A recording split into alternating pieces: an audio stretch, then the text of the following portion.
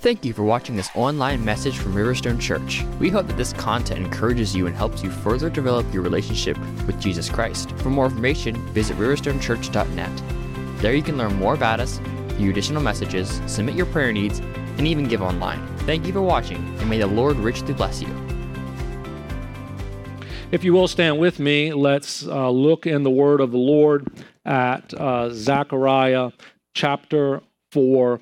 We'll be reading verses 1 through 10. I'm going to warn you ahead of time. This is a vision, and visions are oftentimes odd. And so we're going to try to work through this vision in a way that brings some clarity to us, both of what it means, what it meant to the original hearers and writers of this letter, and then also what it means to us as well. So Zechariah chapter 4, starting at verse 1. This is a message to Hezekiah the prophet. He says, "Then the angel who was speaking with me returned and roused me as a man who is awakened from his sleep. And he said to me, 'What do you see?'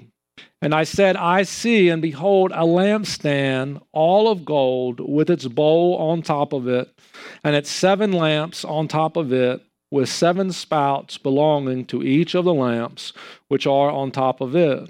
Also 2 olive trees by it, one on the right side of the bowl and the other on its left side.' Then I said to the angel who was speaking with me, saying, 'What are these, my Lord?' So the angel who was speaking with me answered and said to me, 'Do you not know what these are?' And I said, 'No, my Lord.' Then he said to me, 'This is the word of the Lord to Zerubbabel, saying, Not by might nor by power, but by my Spirit, says the Lord of hosts. What are you, O great mountain, before Zerubbabel? You will become a plain, and he will bring forth the top stone with shouts of grace to it.' Also the word of the Lord came to me, saying, 'The hands of Zerubbabel have laid the foundation of this house, and his hands will finish it. Then you will know that the Lord of hosts has sent me to you, for who has despised the day of small things? But these 7 will be glad when they see the plumb line in the hand of Zerubbabel. These are the eyes of the Lord, which range to and fro throughout the earth.'" Heavenly Father, we thank you once again for the public reading of Scripture. Lord, we're grateful for the opportunity that we have to seek you and to pray to you, to read your word openly and freely, Lord, knowing that many people in many places of the world do not enjoy this type of freedom. Lord, even this morning, I'm reminded of our brothers and sisters in Ukraine, many of whom I have seen pictures of or saw a video clip of, who are worshiping in their churches, who are worshiping and praying in public for the safety of their loved ones and the freedom of their own country. God, we stand today. We're not under threat of war. We're not under threat of persecution. We don't have to worry that someone might hear that we're speaking the name of Jesus and they may come in and take us off to prison or worse. Lord, we enjoy a great opportunity this morning. And Lord, today is the only day that we're assured that we will have this opportunity. So God, I pray that you will help us to not take it for granted, but to be grateful people who have an opportunity to sing to the top of our lungs, to lift up hands in praise to you because you are worthy. We can do it freely. And God, we thank you for that. And Lord, we pray that now by the power of the Holy Spirit, you would take this word which has been written for our good and for our benefit, and you will help me to preach out of this text, Lord. And the words that go forth would help us to understand and apply it to our life. That we would not just hear the word and walk away, but that we would be hearers and doers of the word, Lord. So God, thank you for that. And thank you, Lord, for the opportunity to gather with brothers and sisters this morning to worship you. And we ask these things in Jesus' name. Amen. Amen. You may be seated.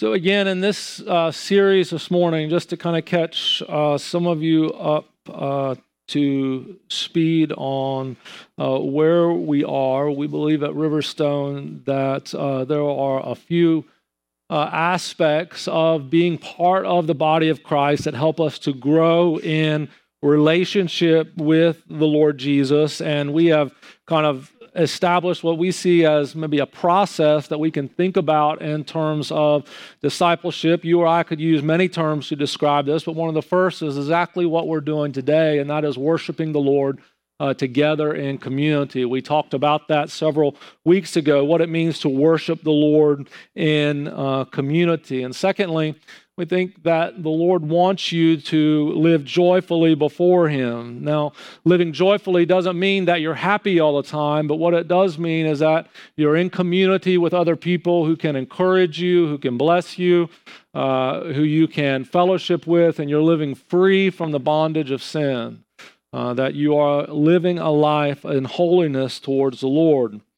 Last week, we talked about finding your purpose. We looked in Zechariah chapter 3, and this Sunday is a continuation of that, finding our purpose in the Lord. And so I want to give a little context to this particular passage. I gave it in a little more detail last week, but want to share briefly some context here for this passage. The Jews at this time were rebellious against God's desires for their holiness. And so you see really all the way back in the beginning of the Old Testament that there was a cycle of ups and downs, of kind of rebellion and turning to the pagan influences around them, and then turning back to God and focusing on the Lord. There was a cycle throughout their history, throughout a period of judges and then kings, and at the near the end of the period of the kings, the Lord sold them essentially into the hand of the Babylonians. The Babylonians came in and conquered them, and this was foretold by the prophets that this was going to happen. And Jeremiah the prophet even told them, he said, don't pray that this doesn't happen, because God's not even going to hear your prayer that it doesn't happen. You've been a wicked and rebellious people, and you're going to be sold into this bondage for 70 years of captivity under the Babylonians. And that's exactly what happened. The Babylonians came into Jerusalem, destroyed the city, destroyed the temple, which is the temple that Solomon built. So if you read earlier in the Old Testament, you'll see what a grand and glorious temple this was and how much it meant to the Jews. This was very important in Jewish worship because it represented the very presence of God in their midst. And so they saw the destruction of the temple kind of like a real knife to the heart. This was devastating, not just to them personally, but to the national culture that happened. If you remember back on 9/11 and when the attacks on our country happened, the targets that were attacked were symbolic targets, things that were to get at the heart of the American people, of who we were, our defense, our financial system. And so this is sort of what was happening here, except this cuts to the heart of exactly who the Jews felt like they were as a people. They were centered around this idea, even if they did it imperfectly, of worshiping God. And when the temple was destroyed, this was just a very difficult blow to the Jewish people. And so after 70 years of captivity in the Babylonian Empire, the Persians defeated the Babylonians. And what the Persians wanted to do was allow the people who they conquered to return to their homeland and to worship their own gods. And so after 70 years, the Jews were allowed to go back by edict of the Persian king. They could return home. They could begin rebuilding Jerusalem, including the temple. And so the foundation of the temple had been laid around 536 BC, and you can read more about that in the book of Ezra. And so we built the foundation last week, and it happened with the families together building the foundation of the temple. But there were others who came around, and to those who were building, they started mocking them. They started trying to get them to turn away from the work. They did not want them to complete building the temple. And so they tried to pull away the people from the work of the Lord to get their sights set on something else. And they went to the king of Persia and they started saying, these people are rebellious and they're wicked. Jerusalem has always been rebellious. Just read the history books. So the king goes back and he begins reading the history books, and what he sees is exactly what he was told. These are rebellious people. Jerusalem has always been rebellious. And so he doesn't want to have to deal with that. So he says, stop the building. And so what's left now is just a foundation. Foundation. And when you think about that, you think about, imagine what's going through the people's mind. Hope that had been lost by the temple's destruction 70 years earlier, then hope restored. God's helping us. We're going to build this thing. We're going to build it back, and God's going to help us build it. Only then for your hopes to be dashed again. The political system is arrayed against us and not going to allow us to rebuild. And so while they're still living in the land, imagine the person who walks by the foundation day after day. And what do they think? God has forsaken us. God called us to start this work, and now God's not doing anything for us to help complete it. In fact, this is just something of scorn for our enemies to use against us. They will say, did your God really come through? Look at what your God has done. You've made a fool of yourself trying to rebuild this thing. For about 14 years, the foundation laid dormant. We don't like going through trials for 10 minutes, let alone 14 years. Imagine the thought that was going through the people who passed by, the people who were being ridiculed. The uncompleted building was a constant reminder of failure. It becomes the point of pride for the enemies of Israel and a point of sorrow for the Israelites themselves. Again, the concern was not just that there was an uncompleted building, but there was a theological concern as well. We're doing God's work, but it doesn't seem that God is helping at all. In fact, it seems that the work that we're trying to do for the Lord seems to be immeasurably more difficult than the opportunities that the enemies of the Lord have. Seems that the things we want to do for God, God doesn't help us at all while our enemies prosper and get what they want.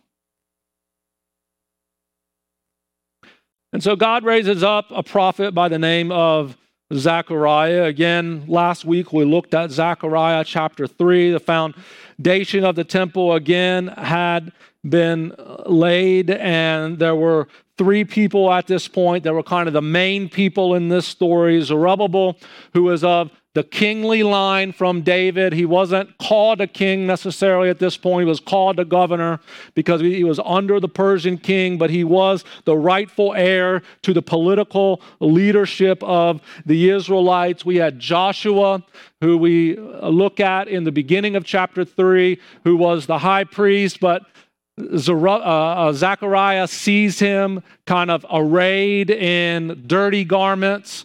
And then I said Zechariah first, didn't I? I meant Zerubbabel. Zerubbabel was the governor. The high priest was Joshua. And then Zechariah was the prophet who was prophesying during this time. The prophet, the priest, and the king. And God had decreed that those 3 positions had to be in order. So Joshua in chapter 3, the role of the priest had to be fulfilled, but Joshua was not prepared to fulfill it, and Satan was there to accuse him. We talked about last week how God did not even acknowledge or listen to the accusations of the enemy. God did not acknowledge or listen to the accusations of the enemy. When God is doing something in your life and it seems like God is not listening, and it seems like only the foundation has been laid, and it seems like it's been longer than 10 minutes since God has acted, and the enemies of the Lord are coming against you to accuse you, be reminded that God doesn't listen to the words of the accusers. In fact, the Lord defends those who are his chosen. God rejects the accuser twice. God has rescued Joshua from the fire of the Babylonian captivity for a specific purpose. Just as God has brought you out under the power of sin and rescued you from the domain of darkness for a specific purpose and a specific plan.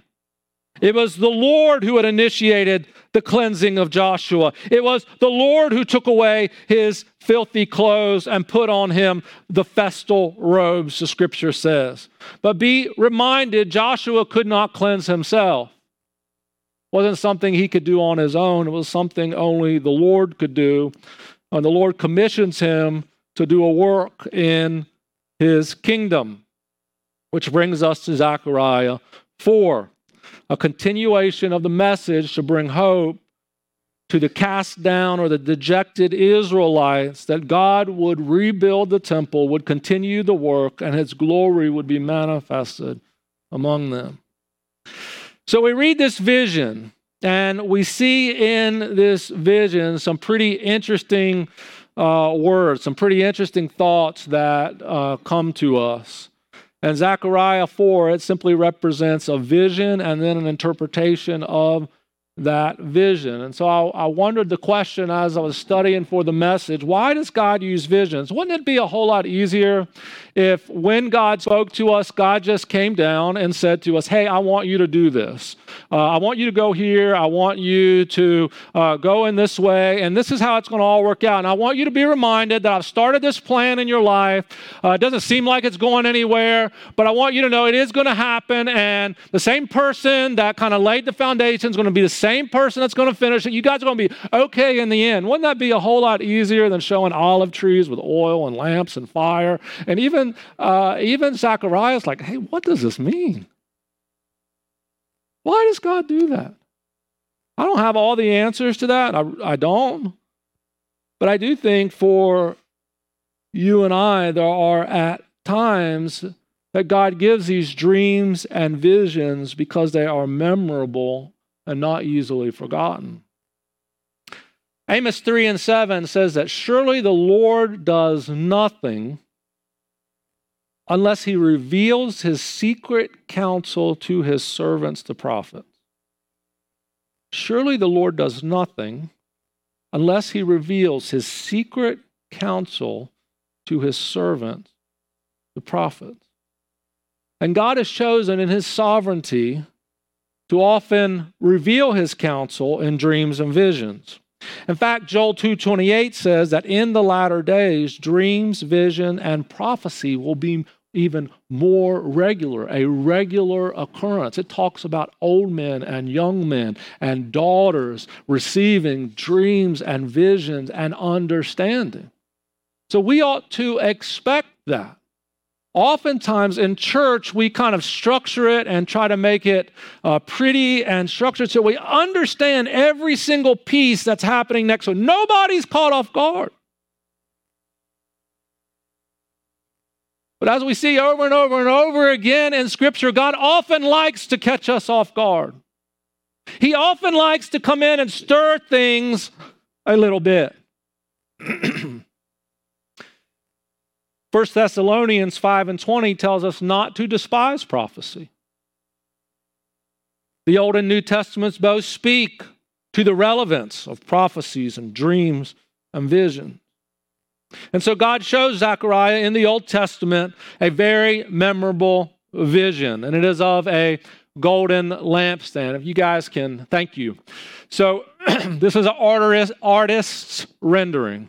This may not have been exactly what Zechariah saw in the vision. This is how someone kind of read the scriptures and drew it out. I will tell you, even among theologians who go back and study the original languages and try to get out exactly what the Hebrew may be telling us in this particular passage, they have some questions about exactly, how many tubes are coming from the olive trees and exactly what this would look like. So this is kind of a picture to give us a rendering of sort of what the vision that Zechariah may have seen. So he sees this golden lampstand. Many of us are familiar with the word menorah. Menorah is simply the Hebrew word for lampstand.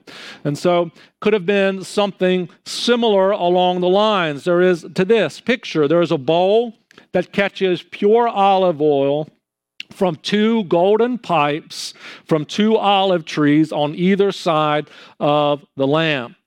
The bowl then feeds the oil to 7 lamps or wicks, which are fueled by the olive oil. Zechariah would immediately know what this lampstand was, but he doesn't know what it means. And he does this by asking, "What are these, my Lord?" So Zechariah is not ignorant to the fact that there is a meaning. This isn't just some random dream that he had after a bad dinner meal. This is something that has an interpretation, has something that needs to be discerned. And so one of the things that we can practice as believers is when you have a dream that kind of stands out to you, simply ask God what it means. If it means something, He'll tell you. If it means something, He'll reveal it to you. He'll give you counsel from His Word, counsel from the power of the Holy Spirit. So why is this lampstand here in Zechariah's vision? The lampstand was an important practical and spiritual element in the tabernacle. Now you'll recall that the instructions for building a tabernacle, which were the house of worship, the first house of worship for the Jews, were given to Moses. And the lampstand was placed inside the tabernacle where it would have been dark. So it served a practical purpose. You would light it to see what you were doing inside the tabernacle, later on the temple. But the lampstand also testified to the light of Christ in the darkness of the world. We see it repeated to us in the Old Testament. We also see the lampstand in the book of Revelation. Exodus 25:31 through 40 gives the very detailed instructions of how this lampstand was to be constructed. And God brings us to this image over and over again throughout Scripture. At this particular time, remember, there's just a foundation. There's no temple. And so when God shows Zechariah this vision, Zechariah's mind is immediately going to connect the dots that there has to be a place to put this lampstand inside. There has to be a place where this lampstand will rest. Imagine if you have land and you have a foundation for your house that has been dormant for 14 years, and then God all of a sudden gives you a vision and tells you to start buying furniture for your new house. What would you think? Well, if God gave you that vision, you would probably begin to think, well, God is going to construct for me a house to put it in. I'm certainly not going to go set it out on the foundation where the weather and the elements are going to impact it. If God's going to show me the furniture and God's going to give me the opportunity for the furniture, then God is certainly going to complete what has already been started. So Zechariah, in seeing this vision, it becomes an affirmation that God was going to build His temple on the foundation that had already been laid. And Zechariah records for us in chapter 4, verses 6 through 9, the Lord says to him, "Not by might, nor by power, but by my Spirit, says the Lord of armies." what he's saying here, the priest had a responsibility. The light in the tabernacle and the temple of the lampstand was required to never go out. Never go out. It could never go out. And so the priest constantly had to be supplying it with oil. There had to be a man at work within the tabernacle or later temple in order to get oil and supply specified oil so that the fire would continually burn over and over. And so when Zechariah sees this vision and God says, not by might, not by power, but by my Spirit, what we see is that there is something happening that doesn't require human intervention. There is something happening in this vision that doesn't require a human to begin to get the oil out of the olive trees in order to feed it to the lampstand. The insurmountable problem, the mountain that the ruler was facing, Zerubbabel was facing, who had laid the foundation, God spoke to the prophet Zechariah and said, this incomplete foundation, the hand of Zerubbabel that started it, I want you to know that his hand will finish it and place the capstone to shouts of grace to it. This wasn't going to happen some long time in the future. That had to happen within a lifespan. The person who started it will be the person who finished it. So you may say, what does all this mean? I still don't quite understand. I think it has a meaning for you and me that's very specific today. First of all, why didn't God speak directly to Zerubbabel? Zerubbabel was the governor, was the ruler. Zerubbabel was the one who could motivate the people to get on the job and to get the work done. Why didn't God speak directly to Zerubbabel? Why did God go through someone else to speak to the person who he was going to, one, encourage by the vision, but to say, hey, this needs to be done? Why? Because God has a specific plan, a specific role for people, and some people serve certain roles in the kingdom, while other people serve other different types of roles in the kingdom. And one of the things that I've often heard people say is that if God wanted me to do this, I think he'd tell me first. Now imagine if Zerubbabel had said that. If God wanted me to rebuild the temple, I'm sure he would tell me first. He wouldn't have to go through Zechariah in order to talk to me, in order to help me understand that I started the foundation and I'm going to get to finish it. But it wasn't Zerubbabel's role. It wasn't Zerubbabel's purpose. It was Zechariah's purpose to hear from the Lord. And it was Zechariah's purpose to say to Zerubbabel, Zechariah 4:9. Then the angel said to me, this is the word of the Lord to Zerubbabel.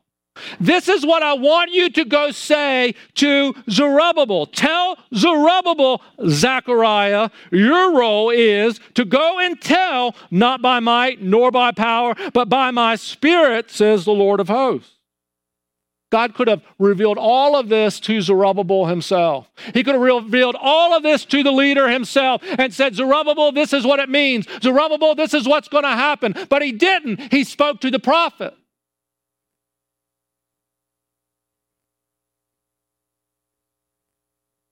We have to be careful if that's our mindset. If God wanted me to do something, I think he'd tell me first. Don't cut yourself out from others speaking into your life. There are sometimes that God may speak to someone else about what you need to be doing. Now, I think there's a proper response to that, and that is to pray about it and check it against the word of the Lord. Certainly, we should all have and do due diligence. But we ought not discount the work of God in other people for his glory. When we look at this passage, one of the things that we see is that God works and has chosen to work through failure and weakness. Zerubbabel could not complete the temple on his own. The politics of the situation were against him. Many of the people were against him. As I said earlier, he was not even considered a king, so he didn't have that authority. In fact, he was a governor under a pagan king. There was nothing in Zerubbabel except a dream that had been spoken by someone else and a foundation that hadn't been built upon. And this seems to happen so often in Scripture. When we look back at the beginning of the Kings and David, the king who would become the king of Israel, when he was first looked at, they didn't even think that he was someone worth looking at. He was young, he was overlooked, and yet God chose him to become king. We look at the very life of our Lord, which ended in crucifixion. It looks like an abject failure, and yet 3 days later there was this triumph over the grave. We see the great theologian of the New Testament, the Apostle Paul, who was a Pharisee and well-respected, yet after becoming a Christian endured one hardship after another. Yet now there's probably not a Sunday that goes by that Scripture penned by the Apostle Paul is not written in churches everywhere. Hebrews chapter 11 details and introduces to us what could seem like failure after failure after failure that is then triumphed through the power of God working through that failure. Our lives often follow that pattern of Scripture. See, what I hope you see and what is going on in Zechariah 3 and 4 is that we ought not fret or be dismayed by circumstances and what seems like God's incomplete plan in your life. The Lord tells Zechariah, do not despise the day of small things. There is something beautiful about God accomplishing in us what we could not do in ourselves. 1 Corinthians chapter 1, starting at verse 26, it says, "For consider your calling, brothers and sisters." This could be an insulting passage. That there were not many, essentially many of you, many of us, wise according to the flesh. Not many mighty, not many noble. But God has chosen the foolish things of the world to shame the wise. And God has chosen the weak things of the world to shame the things which are strong. And the insignificant things of the world and the despised God has chosen.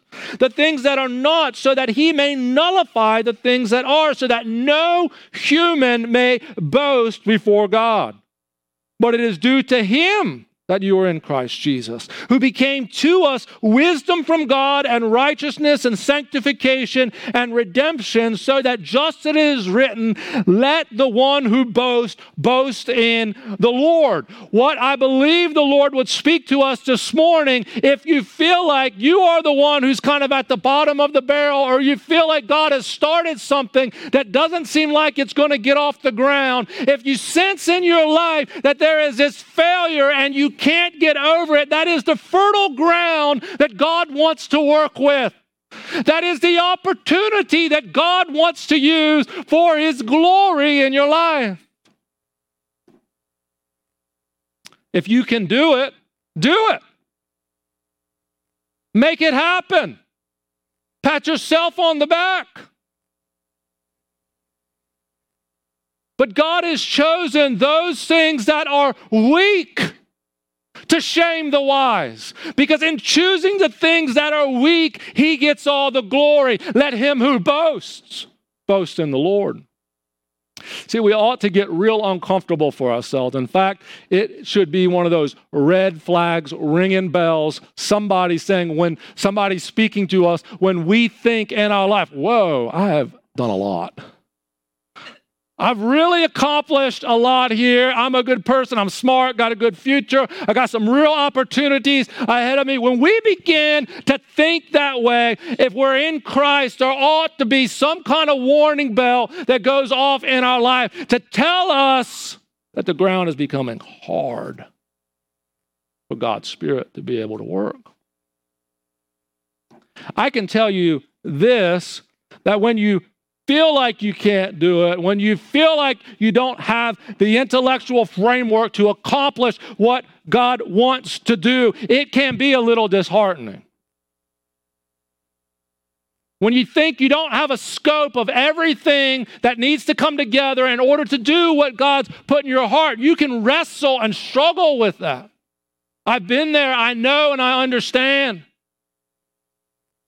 But I can tell you, when you look back over what God does, when you're simply willing to take one step and put one foot in front of the other, when you look back and see the power and the glory of God in the past and in His work in you, it will cause within you this eruption of praise that nothing else could cause that to happen.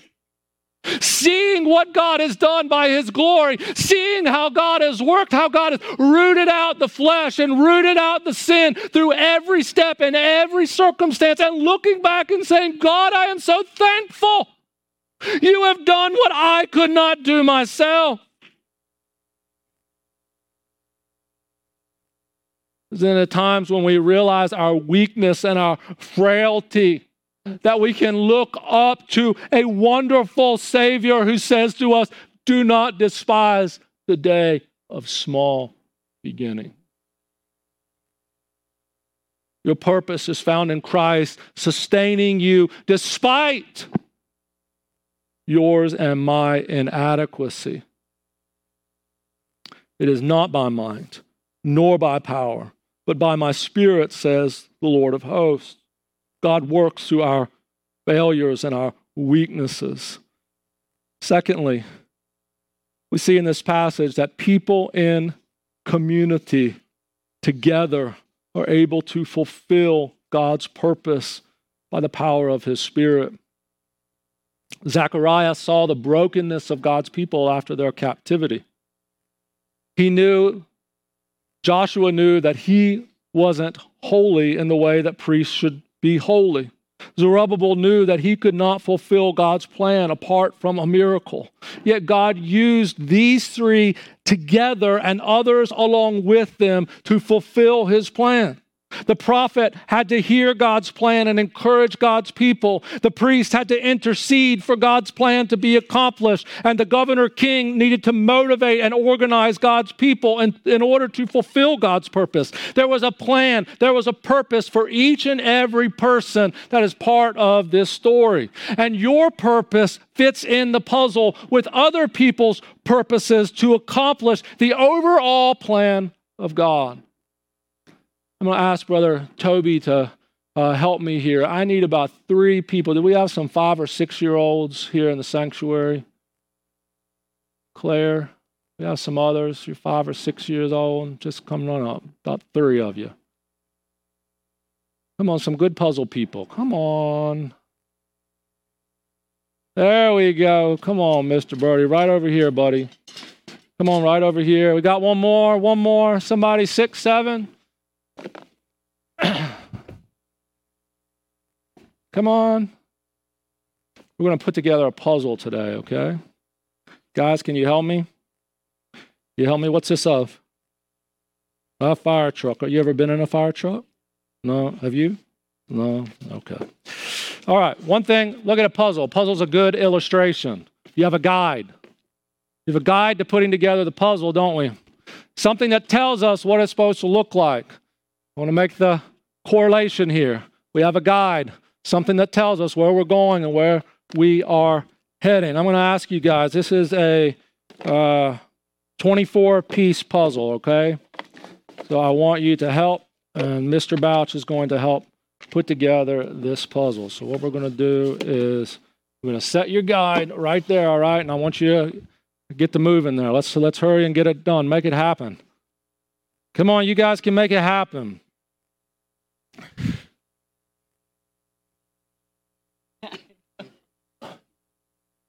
You look at these puzzle pieces and think about you and me. If we were to design this, we might design puzzle pieces. If we were to think about it, we might design puzzle pieces like a block. Nice and straight. Why? Because they fit together so well. Whose idea was this?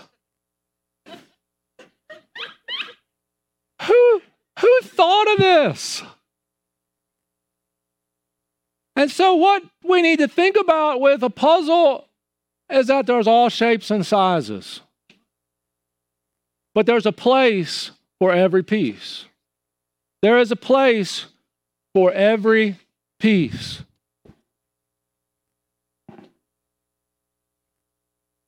And what's interesting, if you look at that, think about if we were to put a puzzle together and all the pieces were square. We were to put it all together, but all the pieces were square. It wouldn't stay together very well, would it? It wouldn't stay together very well at all. In fact, it's the differences in the pieces of the puzzle that help them lock together and hold together very tightly. So, as a pastor, there are times when you get together with other pastors and those pastors talk about the people in their congregations. I say, and I mean this seriously, wonderful things about being in fellowship with you all. There are some pastors who don't have that opportunity. And what I think the problem is that we got to get to the place where we realize that the things that make us different are actually the things that God uses to hook us together, to help us align together, to love one another and to work with one another, and to sometimes, when the attitude gets a little off, to kind of sand that edge a little better. And so they're putting together the puzzle. And you think about the puzzle, there is a picture that we're going towards. Piece by piece, they're putting it together. Piece by piece, there is every point of the puzzle, whether it's the top piece or the bottom piece, every piece of the puzzle has a purpose. You guys are getting it? Toby's having a rough time here. I asked Brandy, she's in the nursery.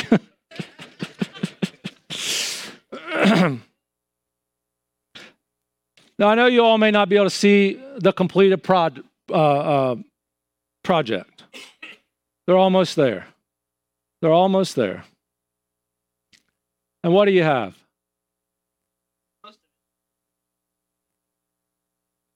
What's missing? Now, have any of you ever put together one of those 1,000-piece puzzles? And there's that one piece. That one piece. Yeah, we're good. Thank you, guys.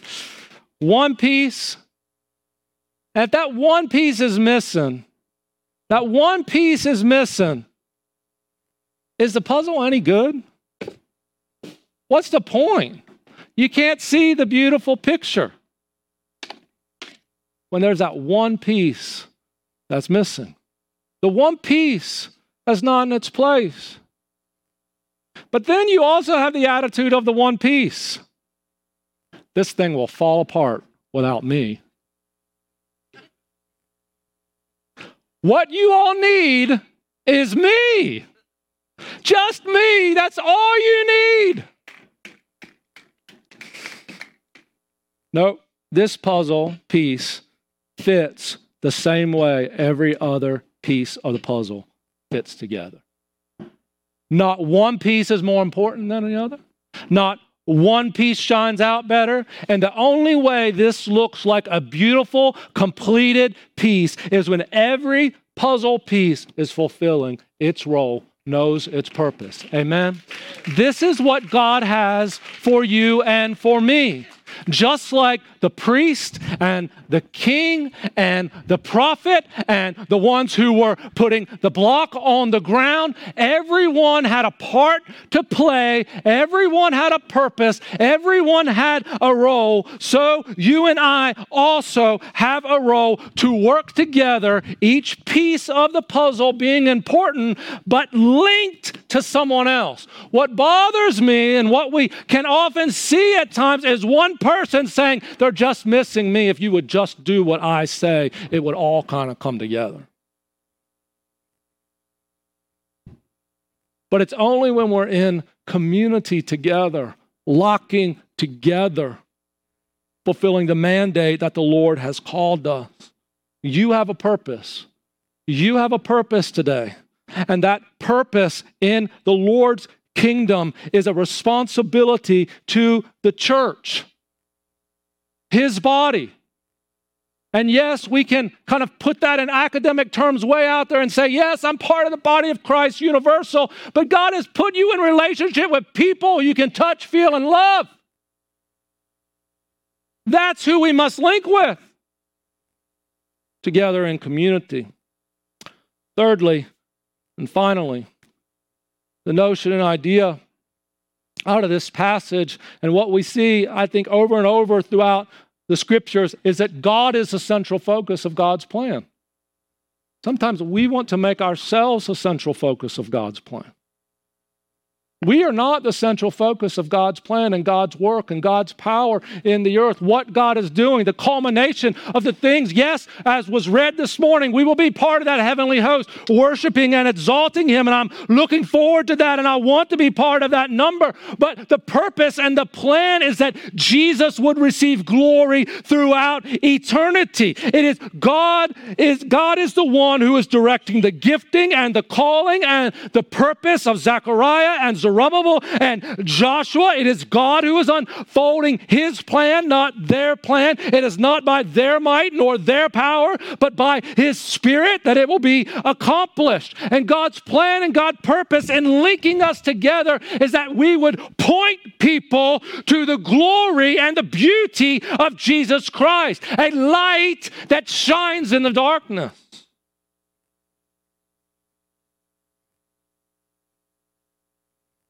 The house that my family and I currently live in, we have lived there for, I guess, about 6 or 7 years now. And this morning, about 3 a.m., I was awake, and I don't know why I was awake at 3 a.m., but I was laying there in the bed, and I happened to pick my head up and look. And normally, my wife closes the blinds at night.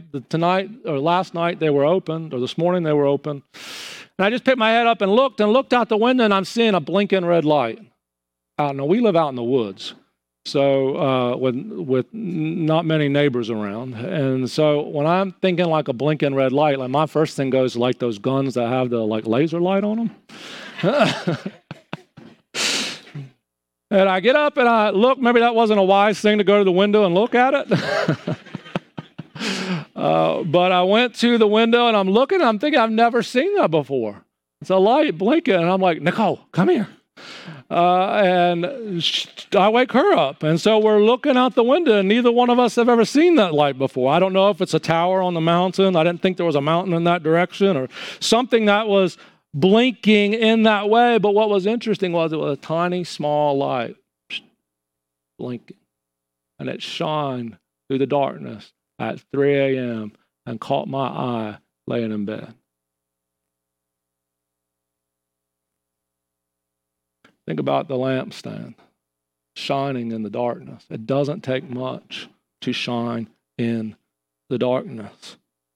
And God wants the glory of Jesus to shine in the darkness. He is jealous for His glory. He is the central focus of everything that we are doing. Your purpose and my purpose is solely for the glory of God. Every detail of this vision was to point to the glory of the Lord Jesus Christ. And I'm finishing up here.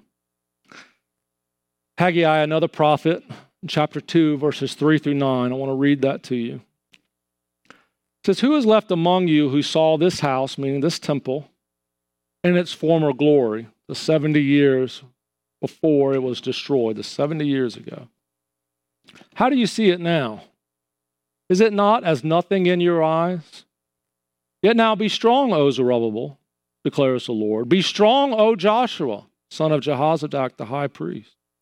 Be strong, all you people of the land, declares the Lord. Work, for I am with you, declares the Lord of hosts, according to the covenant that I made with you when you came out of Egypt. My spirit remains in your midst. Fear not, for thus says the Lord of hosts, yet once more in a little while I will shake the heavens and the earth and the sea and the dry land, and I will shake all nations, so that the treasures of all nations shall come in.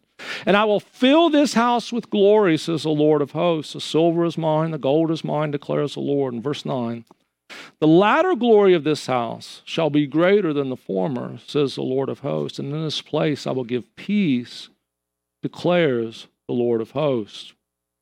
So as I shared last week, the greater glory of this temple, it was smaller than the original temple, not as magnificent as the original temple. And yet this prophetic word was spoken over it, that the glory of it would be greater than the previous temple.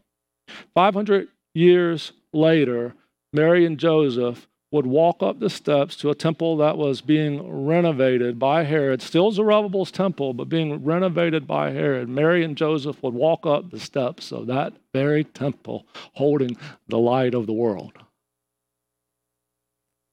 The greater glory. And as they are walking up in the steps, they are met by a man, and that man's name is Simeon, and he gives a prophecy to them, and he says to them that this will be a light of revelation to the Gentiles, an everlasting light that will keep burning. Jesus is the lampstand that will never go out.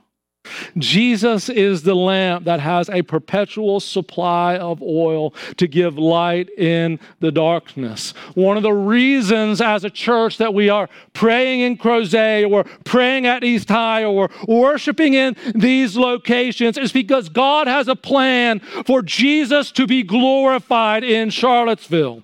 You and I are pieces of the Riverstone puzzle that God is using to reach our city. And Riverstone is a piece of a greater puzzle even of the faithful churches within the area that God is using to reach people for His glory.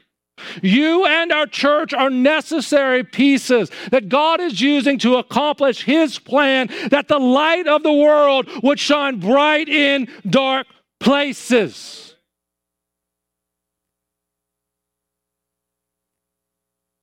God wants us to work together. He wants us to love one another. He wants us to find our purpose. If you don't know your purpose, we'll help you find your purpose. We'll help you figure it out. We'll help you figure it out, because if you're not fulfilling your purpose, the puzzle's not complete.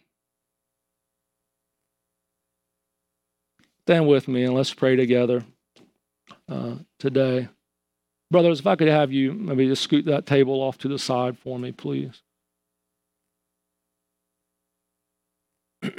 As we pray, we're going to have a time of prayer. And I'm going to ask you to pray with me, either at your seat or here at the altar. The altar area, we believe, is just a place where we acknowledge that we want to get in touch with the Lord. We want God to know that we're serious. We want to step out as an act of faith, and we just have prayer here. This is where we have prayer so often together and ask the Lord to meet us. It's not that He can't meet you at your seat. He certainly can. But I know this morning in a congregation such as this, there's probably some of you that have come and maybe you feel like I am a failure. You feel like I don't have a place. You're in the midst of a trial and you're wondering how you will ever get out. You are like Zerubbabel, and the foundation has been laid, yet nothing is happening. It's simply stagnant. You need God to intervene. You need God to give you an understanding and a vision somehow of where it's going and what's going to happen. You need hope again. You're here this morning and you don't have hope.